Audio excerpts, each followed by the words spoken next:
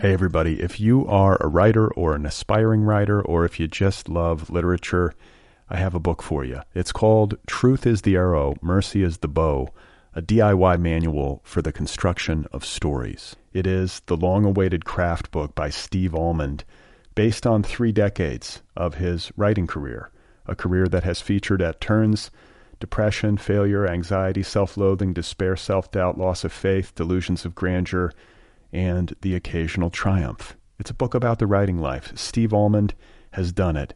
He has embraced it, the full catastrophe, and he has lived to tell about it. The Boston Globe says, quote, "This isn't just a book about writing, it's a book about honesty." And Richard Russo calls it, quote, "one of the best books on writing I've ever read. It's also the funniest by a country mile." Once again, it's called Truth is the Arrow, Mercy is the Bow, a DIY manual for the construction of stories by Steve Almond, available from Zando. Go get your copy right now, wherever you buy books. Hey you guys, today's episode is brought to you by Tweaked Audio, purveyor of fine earbuds and headphones. If you need some new earbuds or headphones, go to tweakedaudio.com and enter the promo code OTHERPEOPLE, OTHERPPL. When you do that, you get 33% off of any purchase at tweakedaudio.com. Tweaked Audio. These are earbuds. These are headphones. You can listen to things with them. Go and get some. Oh, my God. You are not alone. You have found other people. You and I have a friend in common. Every stupid thing that a writer could do, I've done. I think it's really beautiful. Dude, what a struggle, you know? It was incredible. It's like your head exploded seeing what was really there. And now here's your host, Brad Listy. Just one person at just one time. All right, everybody, here we go again. This is it. This is Other People. This is the story behind the story. This is something you can do while in the fetal position. How's it going? I'm Brad Listy. I'm here in Los Angeles, California. I thank you for being with me. Are you in the fetal position? It's okay if you are. My guest today is Max Porter. His debut novel is called Grief is the Thing with Feathers. It's available now in the United States of America from Grey Wolf Press, one of our finest indies. Grief is the Thing with Feathers is the official June pick of the Nervous Breakdown Book Club. TheNervousBreakdown.com is my online literary magazine / community. It has its own monthly book club.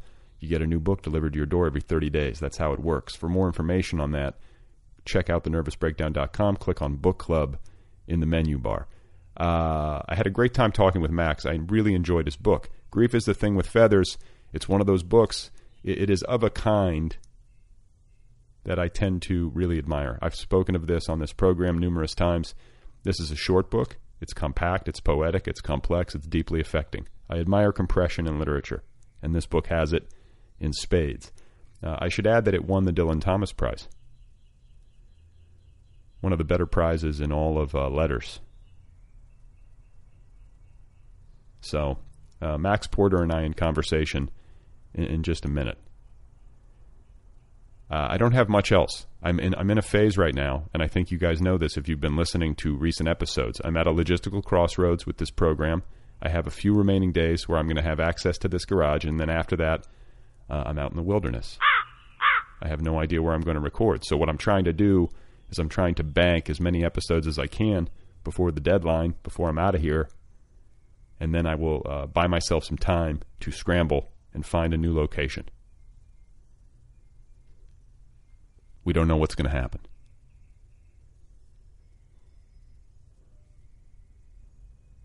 Anything's possible. Should I start a Kickstarter? Maybe I should. Get some studio space, get some office space. The thing about it, I need a room. I can't be out in the open. I don't want to be in some sort of open floor plan. I want to be cloistered.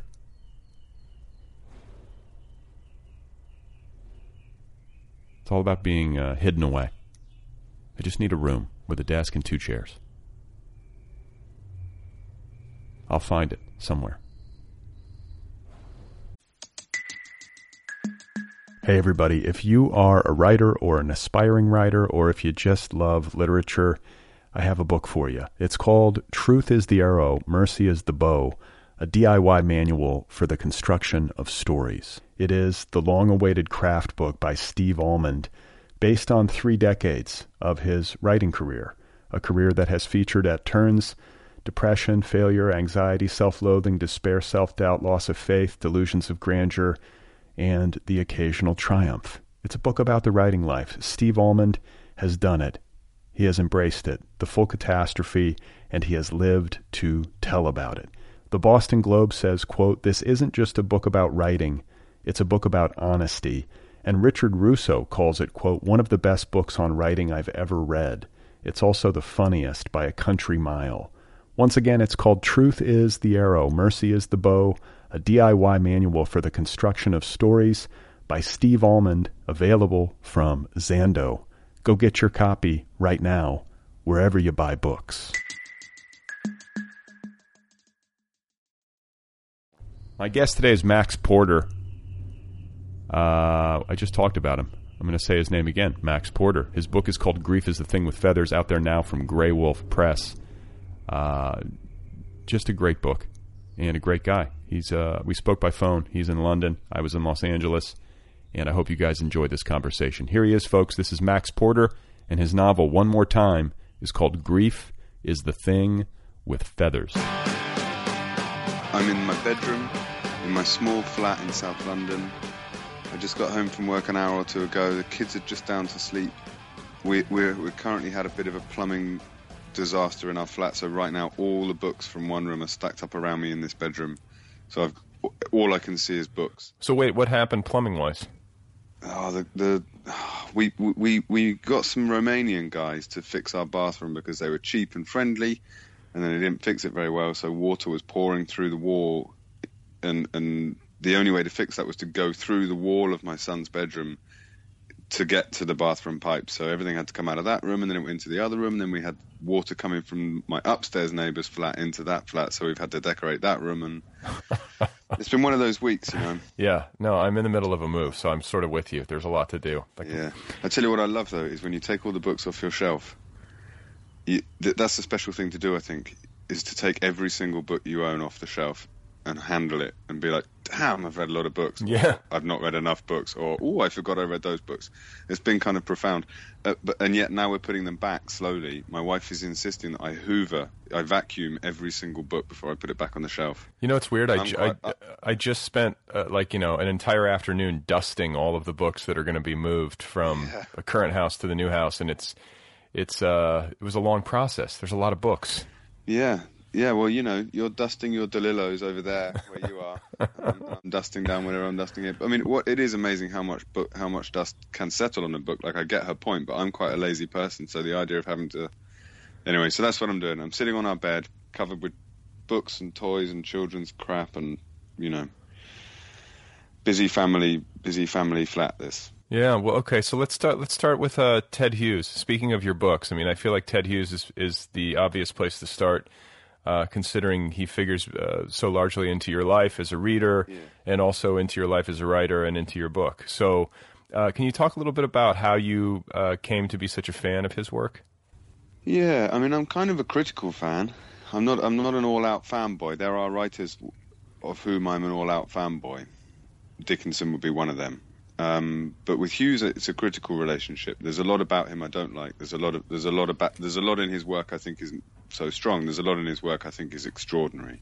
So when I was younger, I read a lot of Hughes, particularly the great books of poetry about nature and the landscape, kind of mid-period Hughes.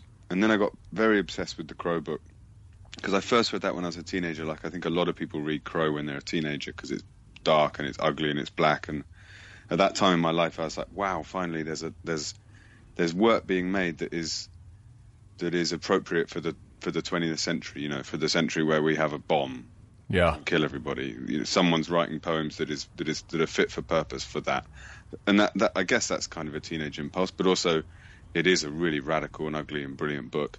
And then I kind of sat in it for a while, and then, like a lot of people, I got very interested in the Hughes story, the Plath story, and I read a lot of books. And then I kind of got interested, like a few people recently in Britain have got interested in kind of trying to rescue Hughes from that, to try and separate the work from the life and to try and think about his impact as a lyric poet.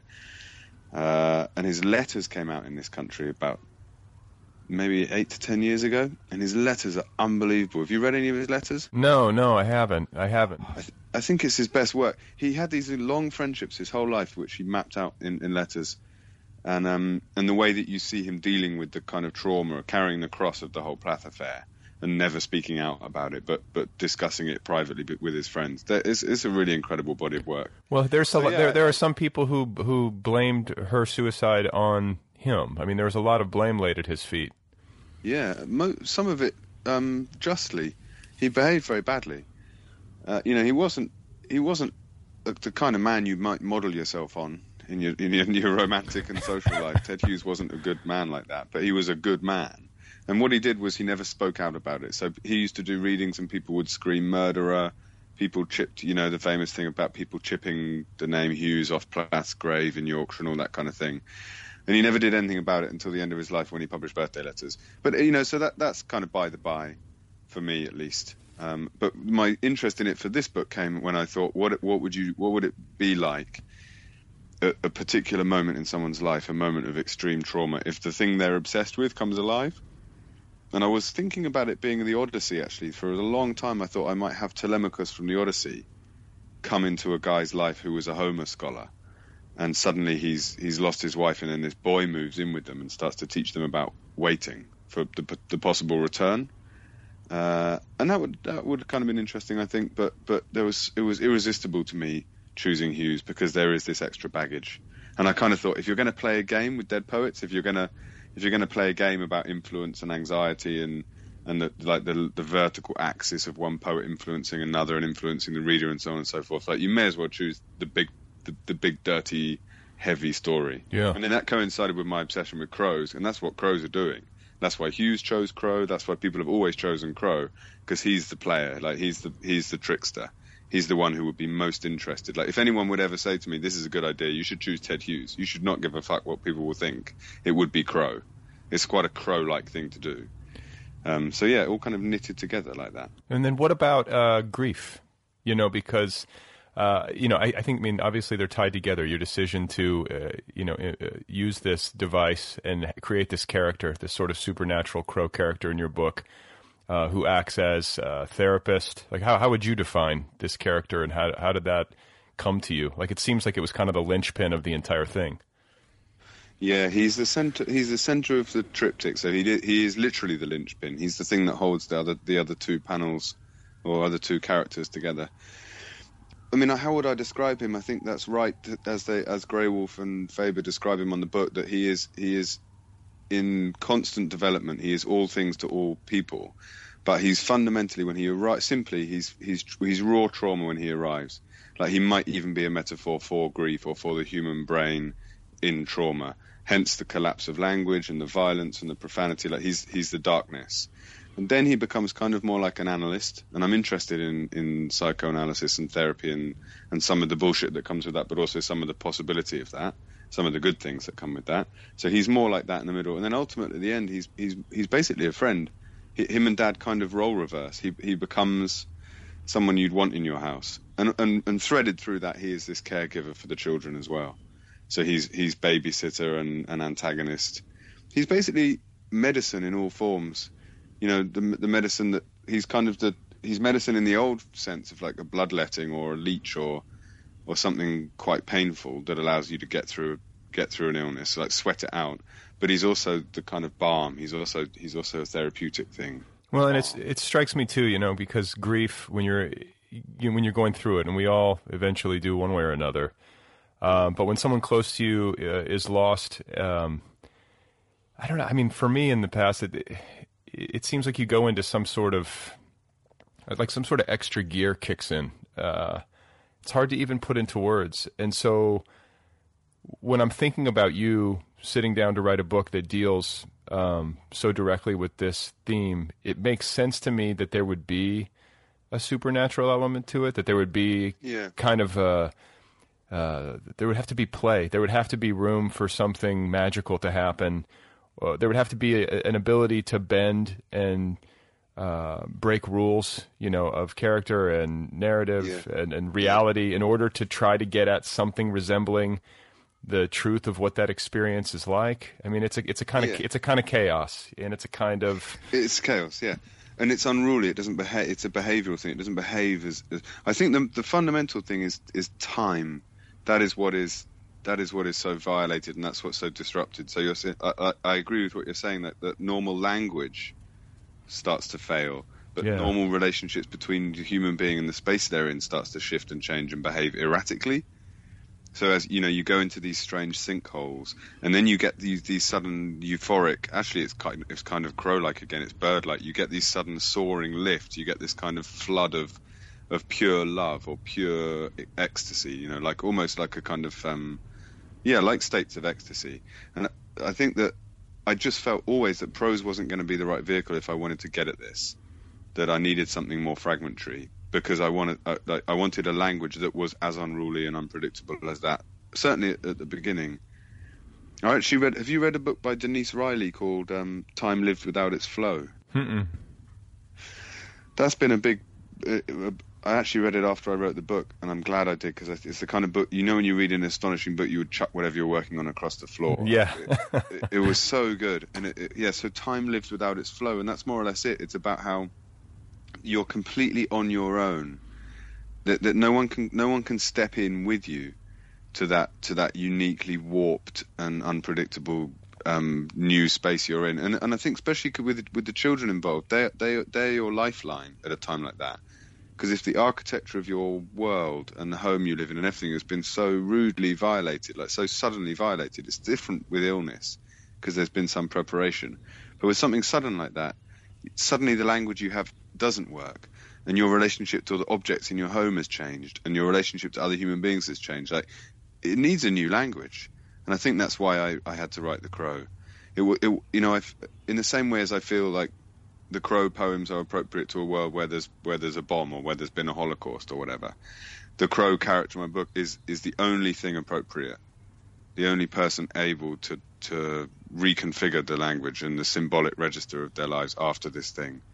But I, that doesn't mean to say that I disrespect or don't believe in the truthfulness of plain prose about grief, good writing about grief.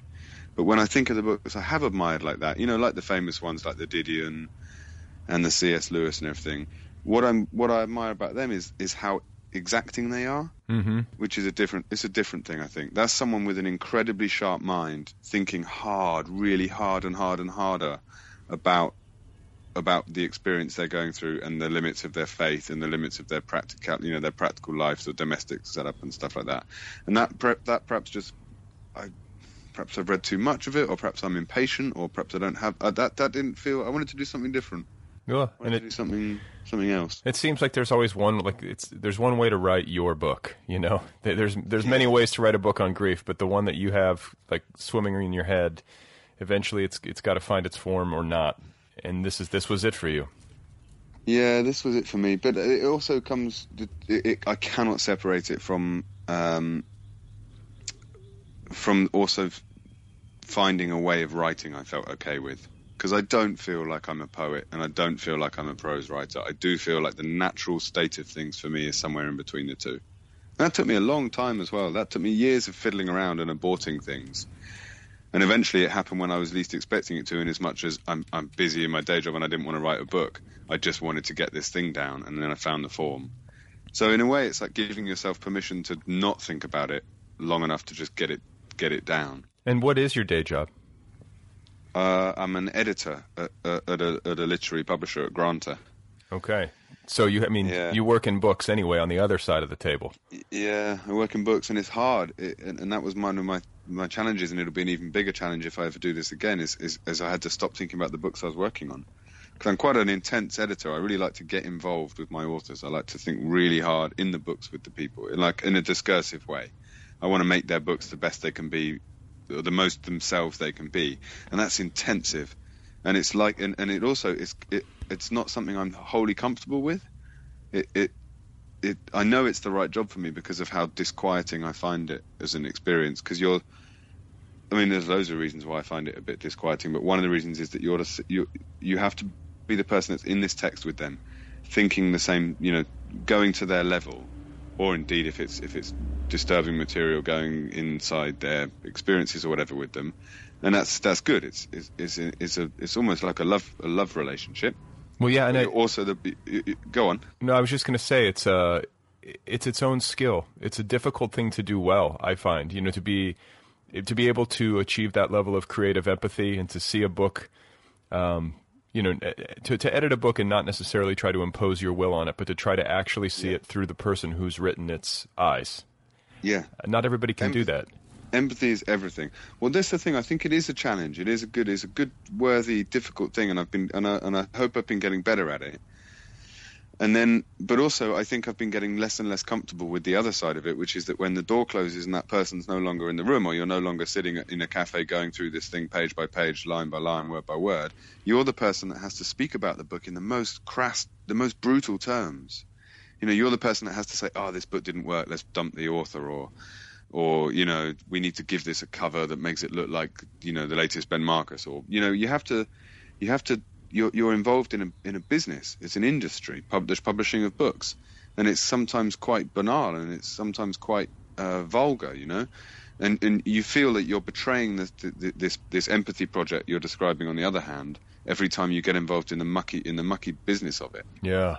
So I've been a little, you know, and now I've added this weird third part of that triangle, which is I know what it's like, and I also know how exposing it is being published and how weird you feel.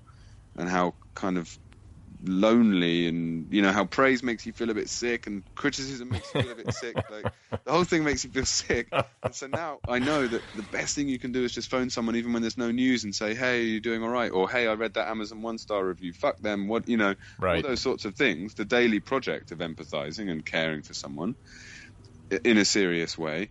Like I've now, I'm not doing that so well now because I'm so busy. Do you see what I mean? Like I've had these revelations about what is important in my job, and now it's even harder for me to do those things because I know too much now. Yeah. I mean, did writing a book, I mean, now that, you know, you started editing and then you wrote the book, and as you were writing the book, were you able to bring to bear some of your experiences and skills accrued as an editor onto your own work? Is it as easy to do when it's your own and not somebody else's? I don't know. No, I don't think it is. I mean, it might, you know, I hope my punctuation, my grammar's okay. I don't know, you know, I wrote, you know, one of my characters speaks almost entirely in broken, pun-filled nonsense verse, so I don't know about that. I think maybe if I wrote more conventional novels or plotted novels, it will be more of a thing. But also, I really was in quite a private zone. I tried not to think about work. And because I didn't expect it to be published, it wasn't like, oh, if I finish this and I show it to someone, it better be good, because I'm a publisher and people will read it, will judge it harshly or whatever. I just didn't have any of those thoughts. And you know, and it almost sounds like wishful thinking or retrospective thinking when I say now I really didn't have any of those thoughts, but I really didn't. I was so concerned with the voices and the play between the three that I just got into this place. And now I know I'll never have that again. You know, the next book I will have these voices in my head. I will be keenly aware of the time I'm not spending at work that I'm spending on the book, and, you know, and how to make that work. And it's odd. It's like I've landed in myself. You know, writing this book and reading from this book in public and thinking about this book feels like the most honest thing I've ever done. But it's like there's a kind of demon on my shoulder saying you've broken something. Like you've violated the clarity of your purpose somehow. It's like your own little crow, you know, sitting on your shoulder. Yeah, I've got a dozen of them fluffing around. I mean, I'm a worrier. The other thing is I'm a worrier anyway. I'm someone that lies in bed awake at night, over-analysing relationships and that kind of thing. So what I've basically provided myself with is a kind of huge, sprawling, three-dimensional like problem to think about. And some of it's deeply pleasurable, and some of it is giving me real pleasure, and some of it's kind of to chew on. But I think that's good, because I think we should be quite conscious. Publishers and anyone in the kind of culture industry should be quite analytical about what they do. I think we need to think about why we're putting things into the world, how we're putting them into the world. Like, how do we think about consumers and what they buy, and what assumptions are we making about someone that walks into a bookshop and picks up a book?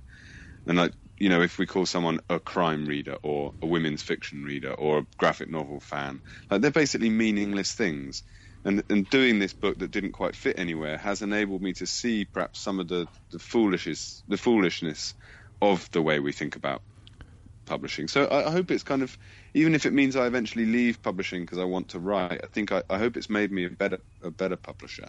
Yeah, well, the thought that strikes me is that it would be beneficial. I know it's not possible because not everybody's going to have the opportunity to do all these jobs or even the inclination, but it seems healthy to have an experience of editing and an experience of publishing and being exposed, like you talked about.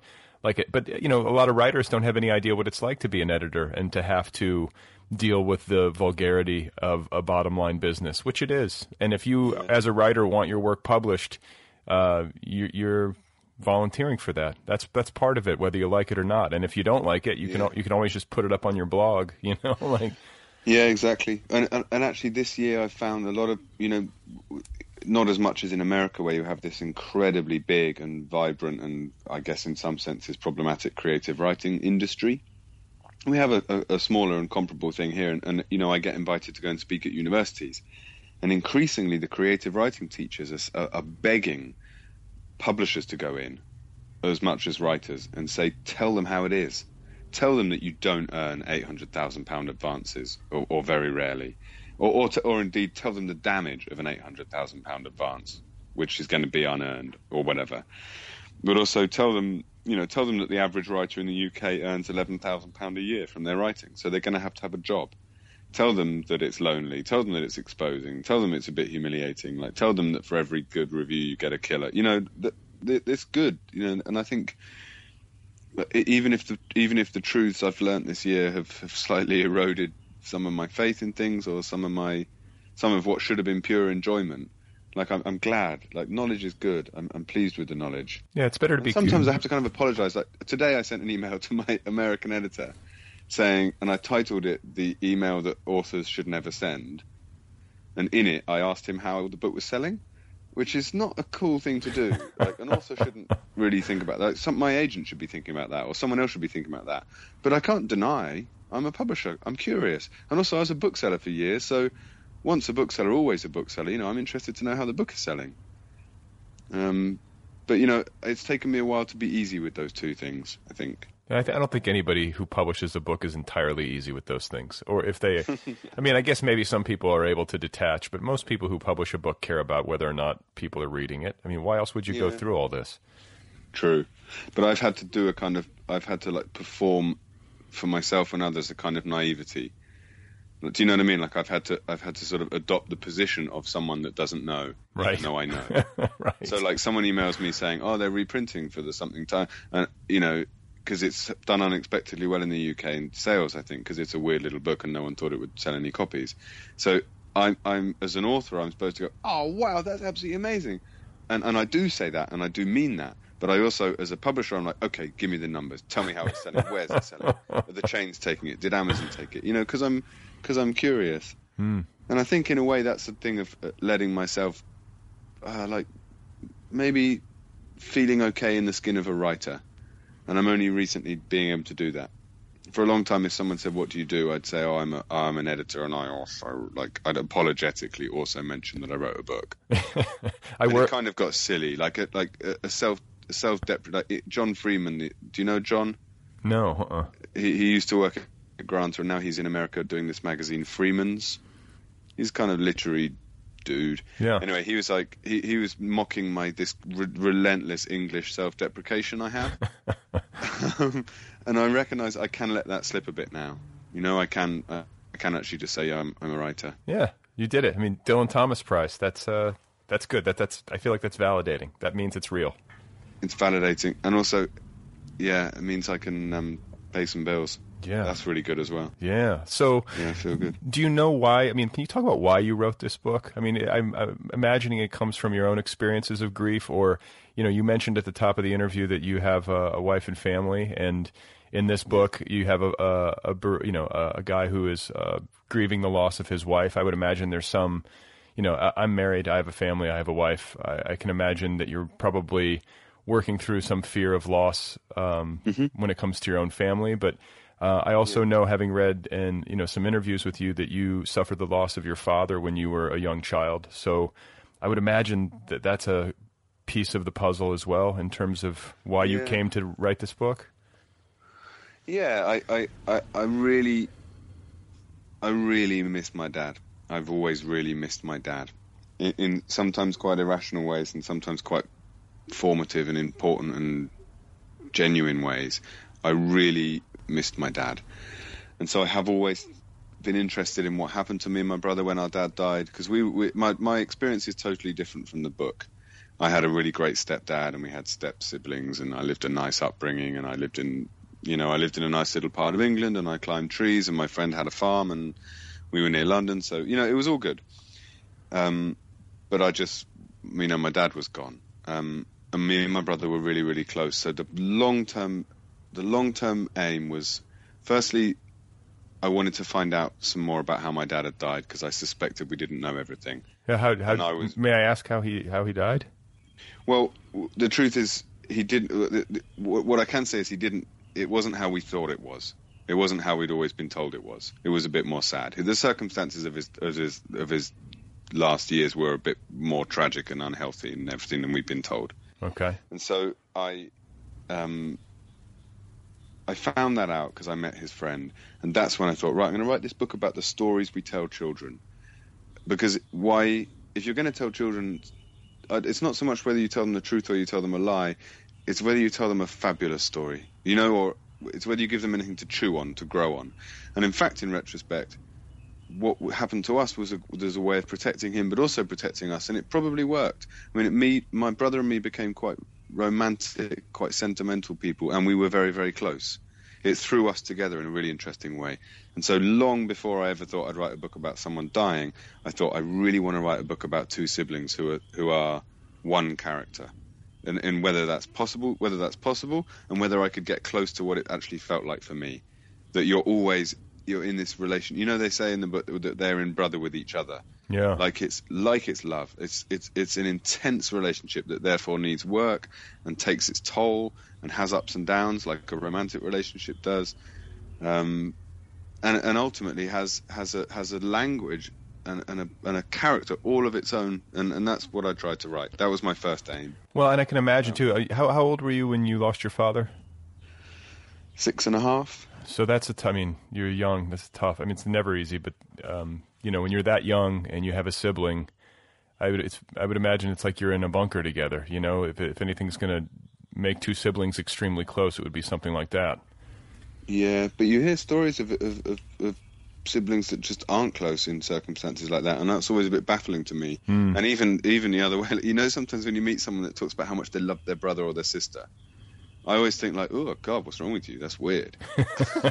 Like it's almost a bit creepy, And yet I am super close with my brother. He's my best friend.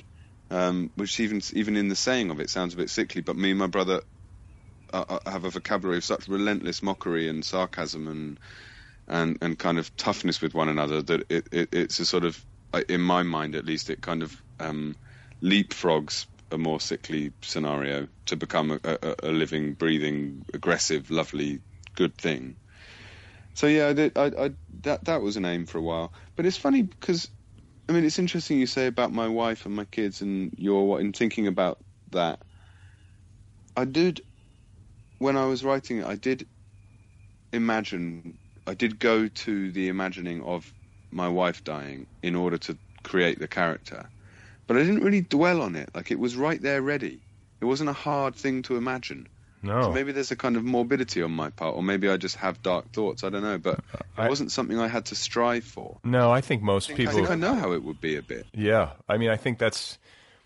I understand that. That makes sense to me. Because I think if you're in a marriage and you're in love with somebody and you've made that kind of commitment and you have a family, you live with that fear. It's like when I talk to friends of mine who are expecting a child for the first time, like my joke is always like, welcome to a state of permanent fear, because and it's beautiful. It's a beautiful thing. Don't get me wrong, but it definitely raises the stakes. Does it not? It feels like everything is kind of heightened and that, you stand to lose a lot when you take that step, but you also stand to gain. You also stand to gain a lot. But you think you just live with that, right? That's a state of being. That's the deal. It's growing up, I guess. I mean, I always felt this funny, the difference between the feeling I have for my nieces and the feeling I have for my children. My nieces were born a couple of years before my first child, and I adore them. I absolutely, it's like jumping into a ballpark or something. I have nothing but unconditional adoration for them. And I kind of, I love the way they smell, the way they laugh. They're beautiful children, and I want to be close to them and support them and all those sorts of things. My children is totally different. I was quite shocked when my kids came along. I was like, this is a different thing, much less fun. Yeah. Much less serious, because I'm terrified and I'm bored. There are things about parenting. I don't want to sound like a kind of 70s Lacanian therapist, but there are boredoms, there are frustrations, there are anxieties, there are it's easier because it's instinctive, but it's also it's fraught. The whole thing is so fraught. Yes. And so I didn't have to work hard to think about the loss of going to the hot place. I don't know.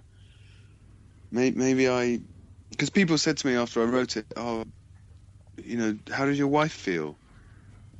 About you basically killing her off. And I firstly had to remind myself and them that I made all this up, and I made if some of it is, I made it all up in order to tell the truth. Like, I made it all up in order to come back around to a place which is quite familiar to me, and an imagined universe which is quite close to my own. But in a way, it was so far from me. I'd never written fiction before, so the actual making up of stuff felt so weird and loose and free, and suddenly so thrilling. Like, I could do whatever I want with this person, with this man. I can make this man as and he's not like me, so I can make him anything I want. And then, weirdly, when I first gave it to my wife to read, I said, "Oh, do you think this is weird? Are you okay with this?" And what was brilliant was it hadn't occurred to her. She had read it because she knows me. She had read it so much through the lens of me writing about my dad and my brother that it hadn't occurred to her to think that she was the wife. Which was really refreshing, actually, for me. And kind of, and a bit like people saying, "Oh, I've never read any Ted Hughes, but I still enjoyed it." It's the same kind of, something must have worked in the simplicity of the fable, the archetype of this ancient thing that's happened to human beings forever. You lose someone, and what do you do about that? And who do you call? Or does anyone visit you? And those sorts of things must have been simple enough and pure enough that she didn't think about it.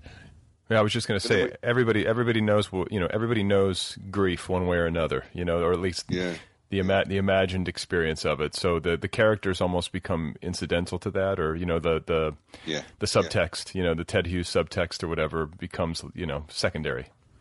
I hope it's patterning, like a carving up in the very high roof of a church that you don't see, but if you do see it, it's nice. Yeah, it doesn't exactly. affect your experience of being in the church, really. Exactly. But how did you feel about that? Did you feel the Hughes stuff was?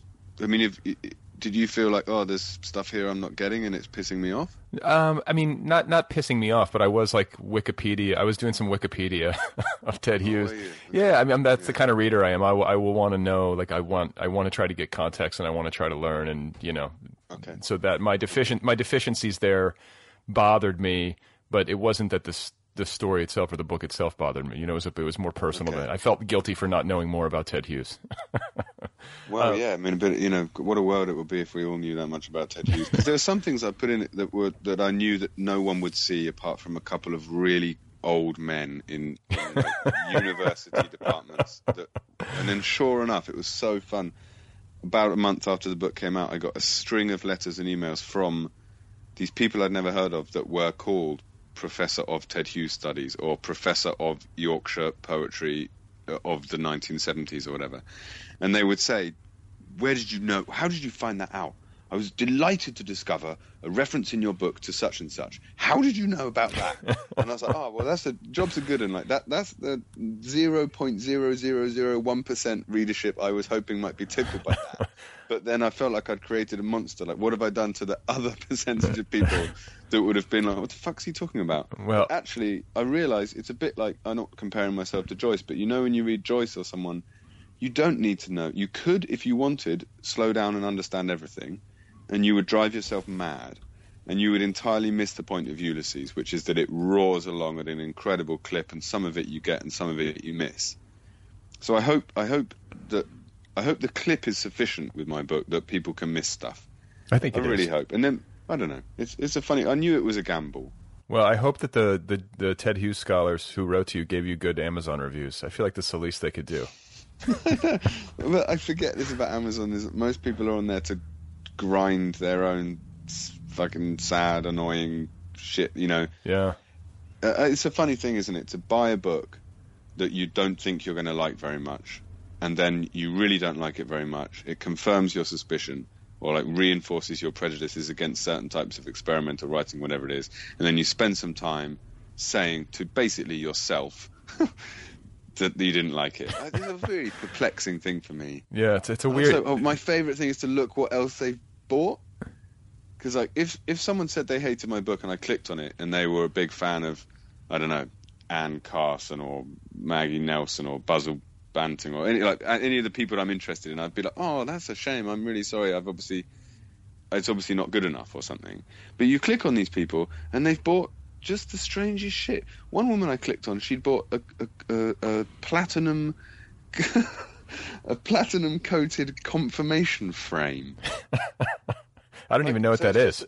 It's exactly. It isn't anything. It's a photo frame that she's paid a lot more for because it's called a confirmation frame. Like you put a confirmation photo in the frame. You mean like a religious thing, like a yeah. Okay. A photo of your son getting confirmed or whatever. Yeah. But it's just a photo frame. So I thought, well, this person's already a massive asshole, like for the way in which they're consuming stuff, and like a Diamante dog collar or something she bought, and then a couple of romance novels. So it wasn't hard for me to see that this book would offend her. It would annoy, offend, and disappoint her. So why did she buy it? Yeah. And then you get people saying hilarious things like, I wish I'd read a few pages. And it's like, well, frankly, dude, you should buy books in bookshops. Because then you have this unbelievable privilege of being able to pick it up and look at it. Yeah. It's crazy to buy a book on Amazon and then complain that you weren't allowed to read it. But there are some... Doesn't Amazon allow somebody to read a few pages? Or at least on most books, you can flip through a sample, I don't know if you can. I've not looked. Yeah. So... I want to talk a little bit more about the experience of grief. Transitioning from Amazon reviews back to grief. Yeah. One of the aspects of grief, because I don't have to tell you, like it's a many-sided thing, and I feel like you address a lot of them in your book. And one of them that struck me is, what happens to the bereaved in the immediate aftermath of loss, and then as time passes. And how life, the phrase "moving on," gets a lot of, you get some page space in your book, and it's a funny thing to say to people who are reeling from a massive loss. And it also strikes me as somebody who has, been bereaved himself or has been, at close proximity to it and is trying to perform in the role of the supportive friend. Or supportive family member, how life sort of does just keep going, and it becomes hard to know what to say. How much do they need me to go over there all the time? Are they bothered by my phone calls? Do you know what I'm saying? And then as a person who's been rocked by grief, there's the big flurry of activity surrounding the funeral and the memorial, and maybe there's a little bit more of that in the days to follow, and then relatively quickly, life goes on for everybody else, and you're sort of left in a quiet house or with yourself. And can you talk a little bit about that, because that's something that I feel confused about still in my own life, like how to handle that from both sides. There's so much to say about that. I'm very against judgment, is one thing to say. So I think each to their own. You want to wail, you want to scream, you want to burn your house down. Fine. You want to get on with it, go back to work on the Monday morning. Fine. Each to their own. I think that there's one of the problems with society, particularly a westernized kind of gift card society, where we stick to these sort of cliches or these norms of recovery period and pain and everything, is that we are encouraged to be like, he's not grieving properly. As if there is an authentic way of grieving, right? And that means that the griever is self-conscious about the mechanisms of display attached to their grief, and that's a problem for me. That's a sham, and I don't think it's fair on anybody involved. So I think that the saddest thing when someone close to you is experiencing a tragic loss or whatever is that you then feel self-conscious about your behavior, and you want to be authentic or even innovative. Like, people stress out that their approach needs to be fresh and different in order to, do you see what I mean? Or more truthful. Yes. So I mustn't go around there with a cliche, or I mustn't go around there and say something that's through, or say something see-through. And then, that the knock-on effect of that is that the grieving person is responsible for vindicating everyone else's responses, which is this kind of ridiculous charade that is, it's like a kind of Moebius strip of performances. Yeah. And that's what he says on page 1. It's like, I was becoming expert at identifying people's performances of woe for my dead wife. And then what he finds most refreshing is just truth. So there's a writer in this country called Kathy Rensenbrink who was saying that this woman said to her after the death of her brother, I lost someone, and I thought I'd never get over it, and all this stuff. And then at the end of the conversation, she drops the bombshell that it's her cat she's talking about. And when Kathy first experienced it, she was livid, and she's like, how dare you compare the death of your cat to the death of my brother? But then as she's mellowed and thought about it over the years, she's been like, actually, it's totally fair enough for you to, because again, each to their own. Right. There's so much to say about this. My point, or Crow's point, I think, is that that it isn't going to be linear. Nothing is not going to be on a train track. That there isn't going to be this progression from disorder and chaos, like you were saying, to a neatened state, which is normal, which is back to normal. And I think that's fine. And my thing is that it's a more organic thing, and it's all polluting itself, so that things like, I guess it's a cliche now, but giggling at a funeral, so that laughter and pain can coexist. Or the example in my family I always use, which is a bit gross actually, but it's that my stepdad tapped me on the shoulder during a family funeral to ask me whether I thought my cousin was sexy, which I thought was really good. I was like, phew, we don't all have to sit here in these uncomfortable suits for this person that said, please don't bury me in a bloody wooden box with gold doorknobs on it. Please don't all sit in a church feeling sad. Have a party. Yeah. And however much people say that, sure enough, the minute they die, we're all sitting in a church in an uncomfortable suit, singing religious songs this person never would have liked us to sing, yep. and then putting them in the ground in a wooden box with door handles. It's not okay. So I feel that kind of a slight anger, but also the anger for me is related to the end, this notional end result, which is the kind of happiness that we're back to being okay, like the sham of the happiness industry, basically, that there is a mean human being that is healthy, exercises regularly, has a good sex life, has an iPhone and various kind of economic and technological accoutrements of normality, and therefore don't waste any more of that time grieving. Like that's gross to me. Like, be shaped by loss. Like let the loss of people shape you, but also let it be ecstatic if you want. Like some of my mourning, so for my grandmother, who I was really fond of, my grief for her is kind of joyful. When I think of her, she's the person I miss most in my life, and when I think of her, it's a celebratory thing. Yeah, we're not very good at that, I don't think. Well, especially if somebody's had a long life, like I'm assuming your grandmother lived a full life. Wonderful. Yeah. So that's part of it. I think when somebody has a full run in particular, and it's a full life with a lot of love, we should be dancing in the streets. Yeah, it's hard to argue with that. But this is the thing, though. We should be dancing in the streets while they're alive. The whole, especially on social media now, the whole thing of people suddenly spilling out these feelings about people when they die. That is a shame. Like, love the things you love, celebrate them internally, or, visibly or privately, all the time. Don't wait till they die. And the flip side of that for me is how grotesque it is. And I particularly feel this in Britain, and I don't know how it is in America, but we have a class of politicians for whom the photo opportunity of commemoration is all important. Oh, sure. So we have to, David Cameron has to be seen wearing his red poppy. And if he's not wearing his red poppy, they Photoshop one on him. What is that? What does a red poppy mean?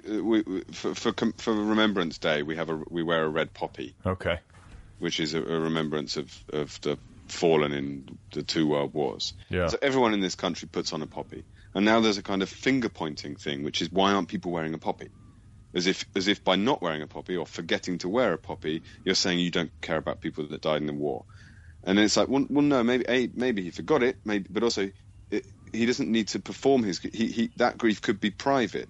That respect to the fallen could take many, many different forms. But the public performance of it, with a symbol attached to your shirt, needn't be the primary one. No. And then, there was a whole thing of people wearing white poppies, which meant never again. It's like a peace protest thing.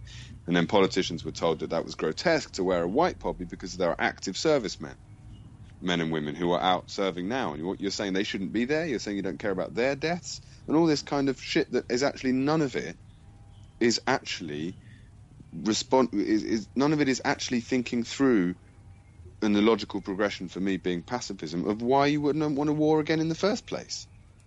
Yeah, it's also very it's also very tedious. It reminds me of like the American flag pin on the suit lapel. Like, I don't know if you're familiar with this, but if you're an American politician and you don't wear an American flag pin on your lapel, you're suddenly a traitor to your country. A dangerous Islamist, or whatever it is. Yeah. It's insanity. Well, we had this thing with the thing that the kind of kernel of my annoyance for this was we had a thing where we had this piece of artwork that was commissioned outside the Tower of London.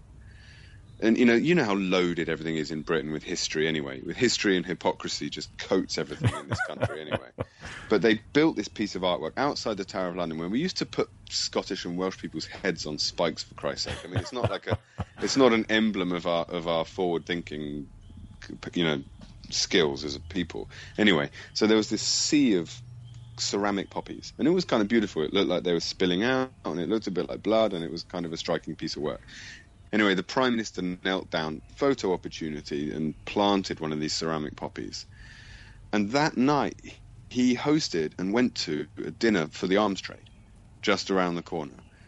And that really, I can't think of many other things that have upset me or enraged me as much as that, because he's completely failing to actually care. Do you know what I mean? To actually grieve. Sure. I have this Korean writer, Han Kang, who is saying that her work is always, whatever she's working on, it is an effort to mourn better, to refine the thinking that we're doing about what's happened before and what's again. And I keep talking about this to people because I think that is as a mission statement and as a kind of attack on any kind of political hypocrisy or daily hypocrisy. That is the thing. So if this book me is anything and Crow means anything, it's like don't come to me with imitative strategies or gift card strategies or whatever it is for dealing with. Let me do this my own way, and if that way is like a radical juxtaposition of deep thinking and fart jokes, or like extreme silence and thought and poetic thought with two little kids waving their dicks around on a beach, like let it be bespoke. Do you know what I mean? As long as it's serious, I think it's true. Sure. And I just wanted to tell the truth about it. Well, and what about in your own life? Like, let's say somebody close to you experiences a loss, like a powerful loss.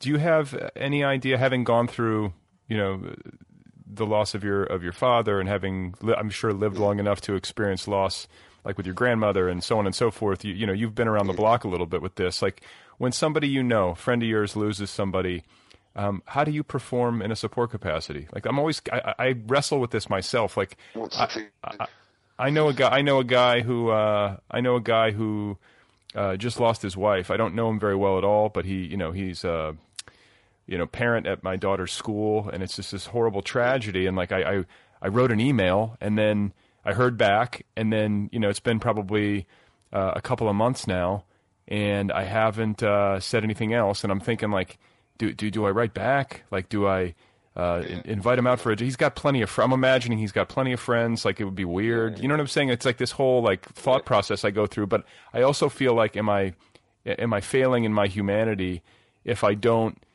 follow up? Because I know that it's probably getting quiet. You know what I'm saying? After that initial rush of support, it probably gets quiet. You could probably use like a little bit more support. So I don't know. It's hard to do. Like, what do you do? I think I'm one for like I have no filter. Like I have a complete honesty problem. So if I was in your situation, the email I would send would say, I realise it's been a couple of months. I realise you've probably got loads of people around you, but it did also occur to me that things might be going quiet and people that have been around you are known now not so around you. So if it would be remotely helpful or distracting or cool or anything for me to take you for a beer, I'd love to do that. And if that's the last thing you want because you're actually surrounded by people or you want to be alone, then totally cool.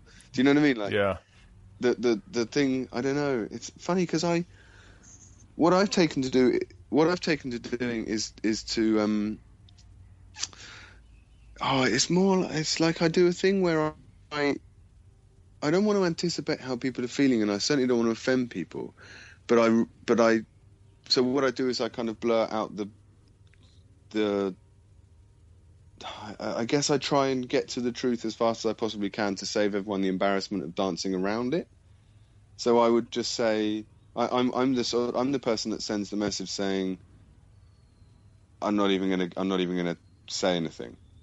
You know where I am. Do you know what I mean? Like, right. a kind of cutting to the chase, because also it's odd how people, because the social world is so delicate anyway, and it is full of such odd and sometimes disingenuous gestures anyway. I worry, especially among adults. Yeah, and don't you think we get so much less good at it? Yes, it's deteriorating. I feel like it's deteriorating in my life. Like as bad as high school was, like as you know, ridiculous as high school can be socially, I feel like it was much better than what I'm dealing with at age 40.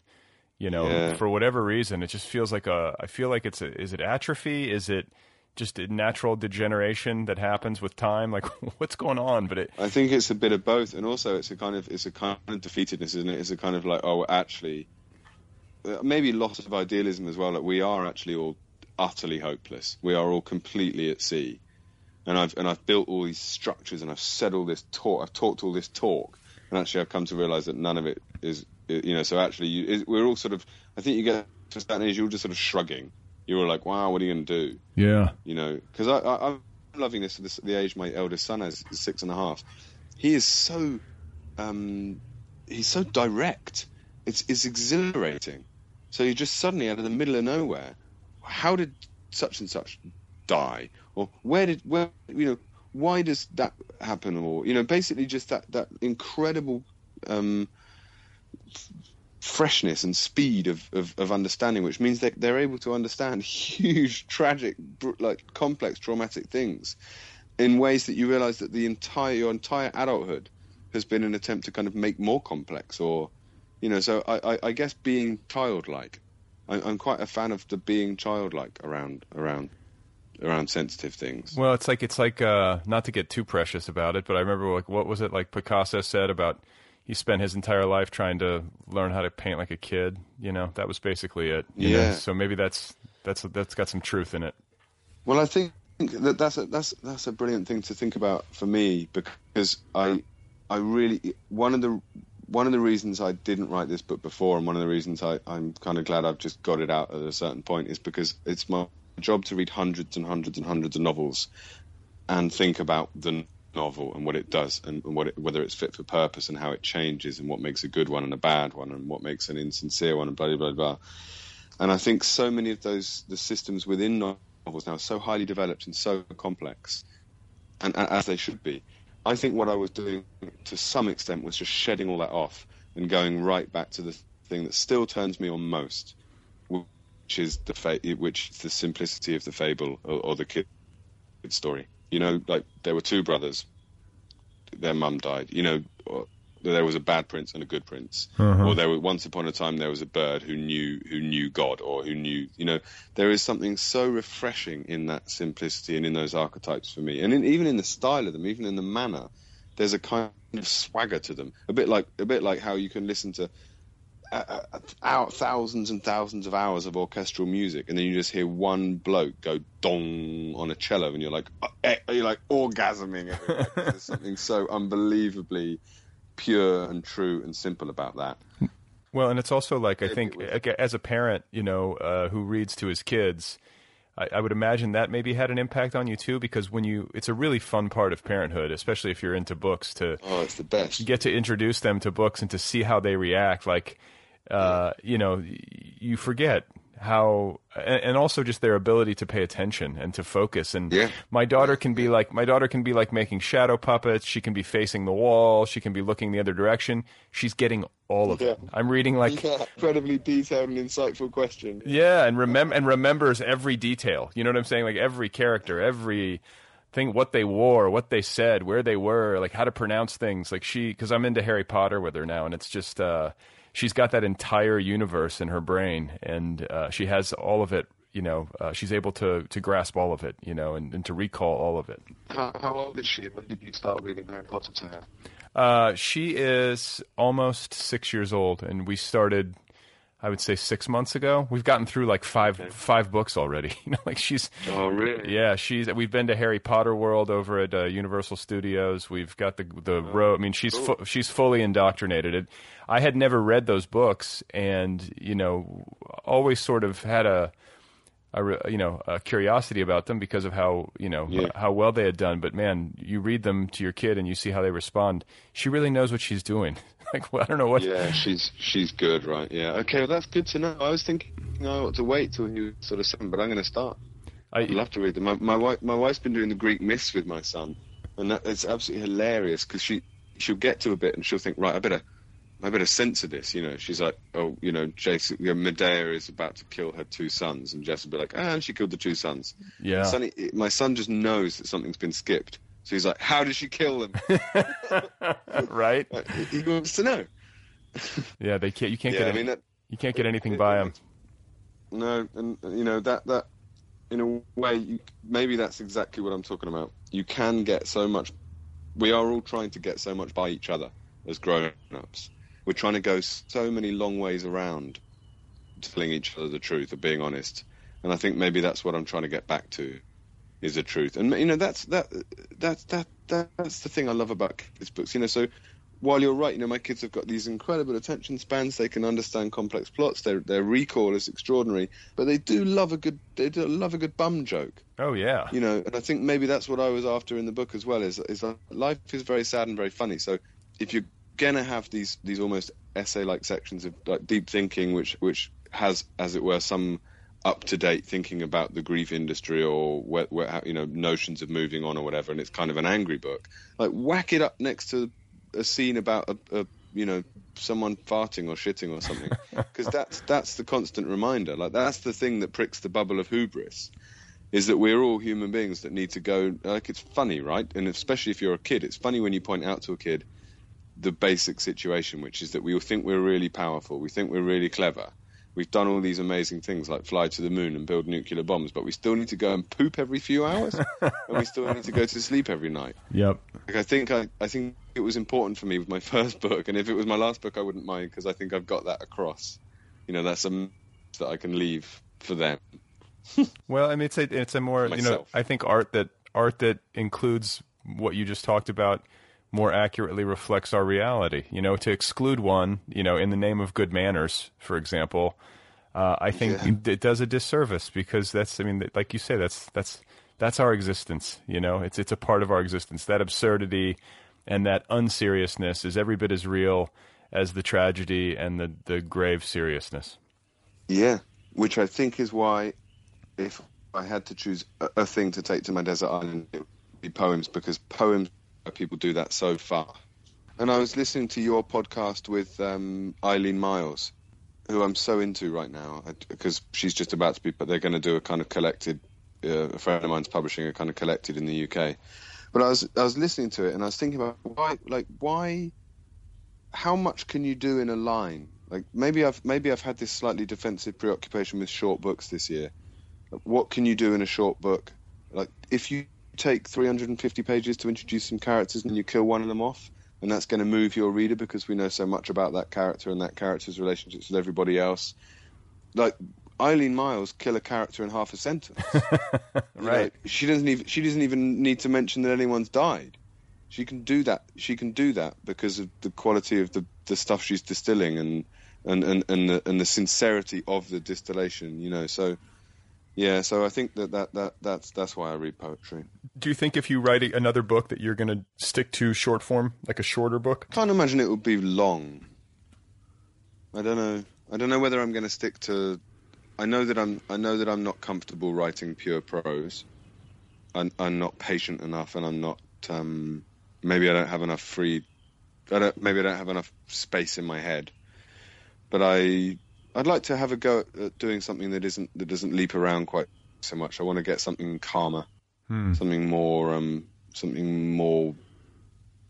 thorough somehow. I don't know. This thing was a kind of burst of a sort of, this was more like making a mixtape. And next time I'd like to make a long piece of music. It's like an album? Yeah, like a proper album, yeah. Well, I'll tell you, I really enjoyed it. I'm really happy that we got to spotlight it in the book club, and just really enjoyed talking with you. I wish you well in your day job. I wish you well with your family, and also on whatever comes next, should you choose to write another book. Thanks very much, Brad. Yeah, I'll let you know if I do. There you go, guys. Max Porter. His novel is called Grief is the Thing with Feathers, available now from Grey Wolf Press. You can find Max on Twitter. His handle over there is @MaxJohnPorter. And while you're at it, be sure to check out greywolfpress.org. Thank you to Kill Rockstars, as usual, for all the music. Be sure to check out killrockstars.com. Don't forget about the app, the Other People with Brad Listy app. This podcast has its own app. It's the best way to listen. Go get the app. It's available wherever apps are available. It's also how you sign up for Premium. It's a premium subscription service that gets you access to everything, more than 400 episodes and counting. You guys know how it works, right? You get the most recent 50 episodes for free. The most recent 50 are always free. And then if you want to get at everything, if you want, 420? This is episode 420. 420. 420, you guys. If you want to get access to all 420 as of today, you just sign up for Premium. It's as cheap as 75 cents a month. 75 cents a month gets you access to everything, wherever you go at your fingertips. It's a great way to support the show. Maybe do that. You can also sign up for the TNB Book Club over at thenervousbreakdown.com. And if you want to email me, the address is letters@otherppl.com. Letters@otherppl.com.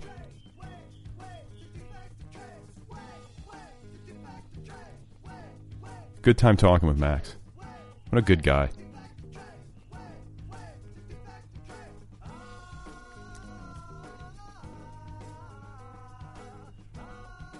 It's not too hot in here today. A brief respite from the summer heat. I might stay in here all day. I could luxuriate. I got bit by a spider the other day on my ankle. I still have a welt. Do you guys know what I go through? Getting eaten alive. Black widow spiders are crawling all over me. I don't care. I've made a commitment to my audience. Please remember that Kierkegaard died at age 42, and that when the remains of Edgar Allan Poe, 25 years after his death, were disinterred from a pauper's grave for a more formal reburial, Walt Whitman, despite being disabled from a recent stroke, made the trip from Camden to Baltimore and was the only literary figure to attend the ceremony. That's it for now. Thanks to Max Porter. Thanks to you guys for listening. I'll be back next week, I think. I'm going to be homeless soon. That's what this is about, this logistical crossroads. It's about homelessness. The Other People podcast needs a home.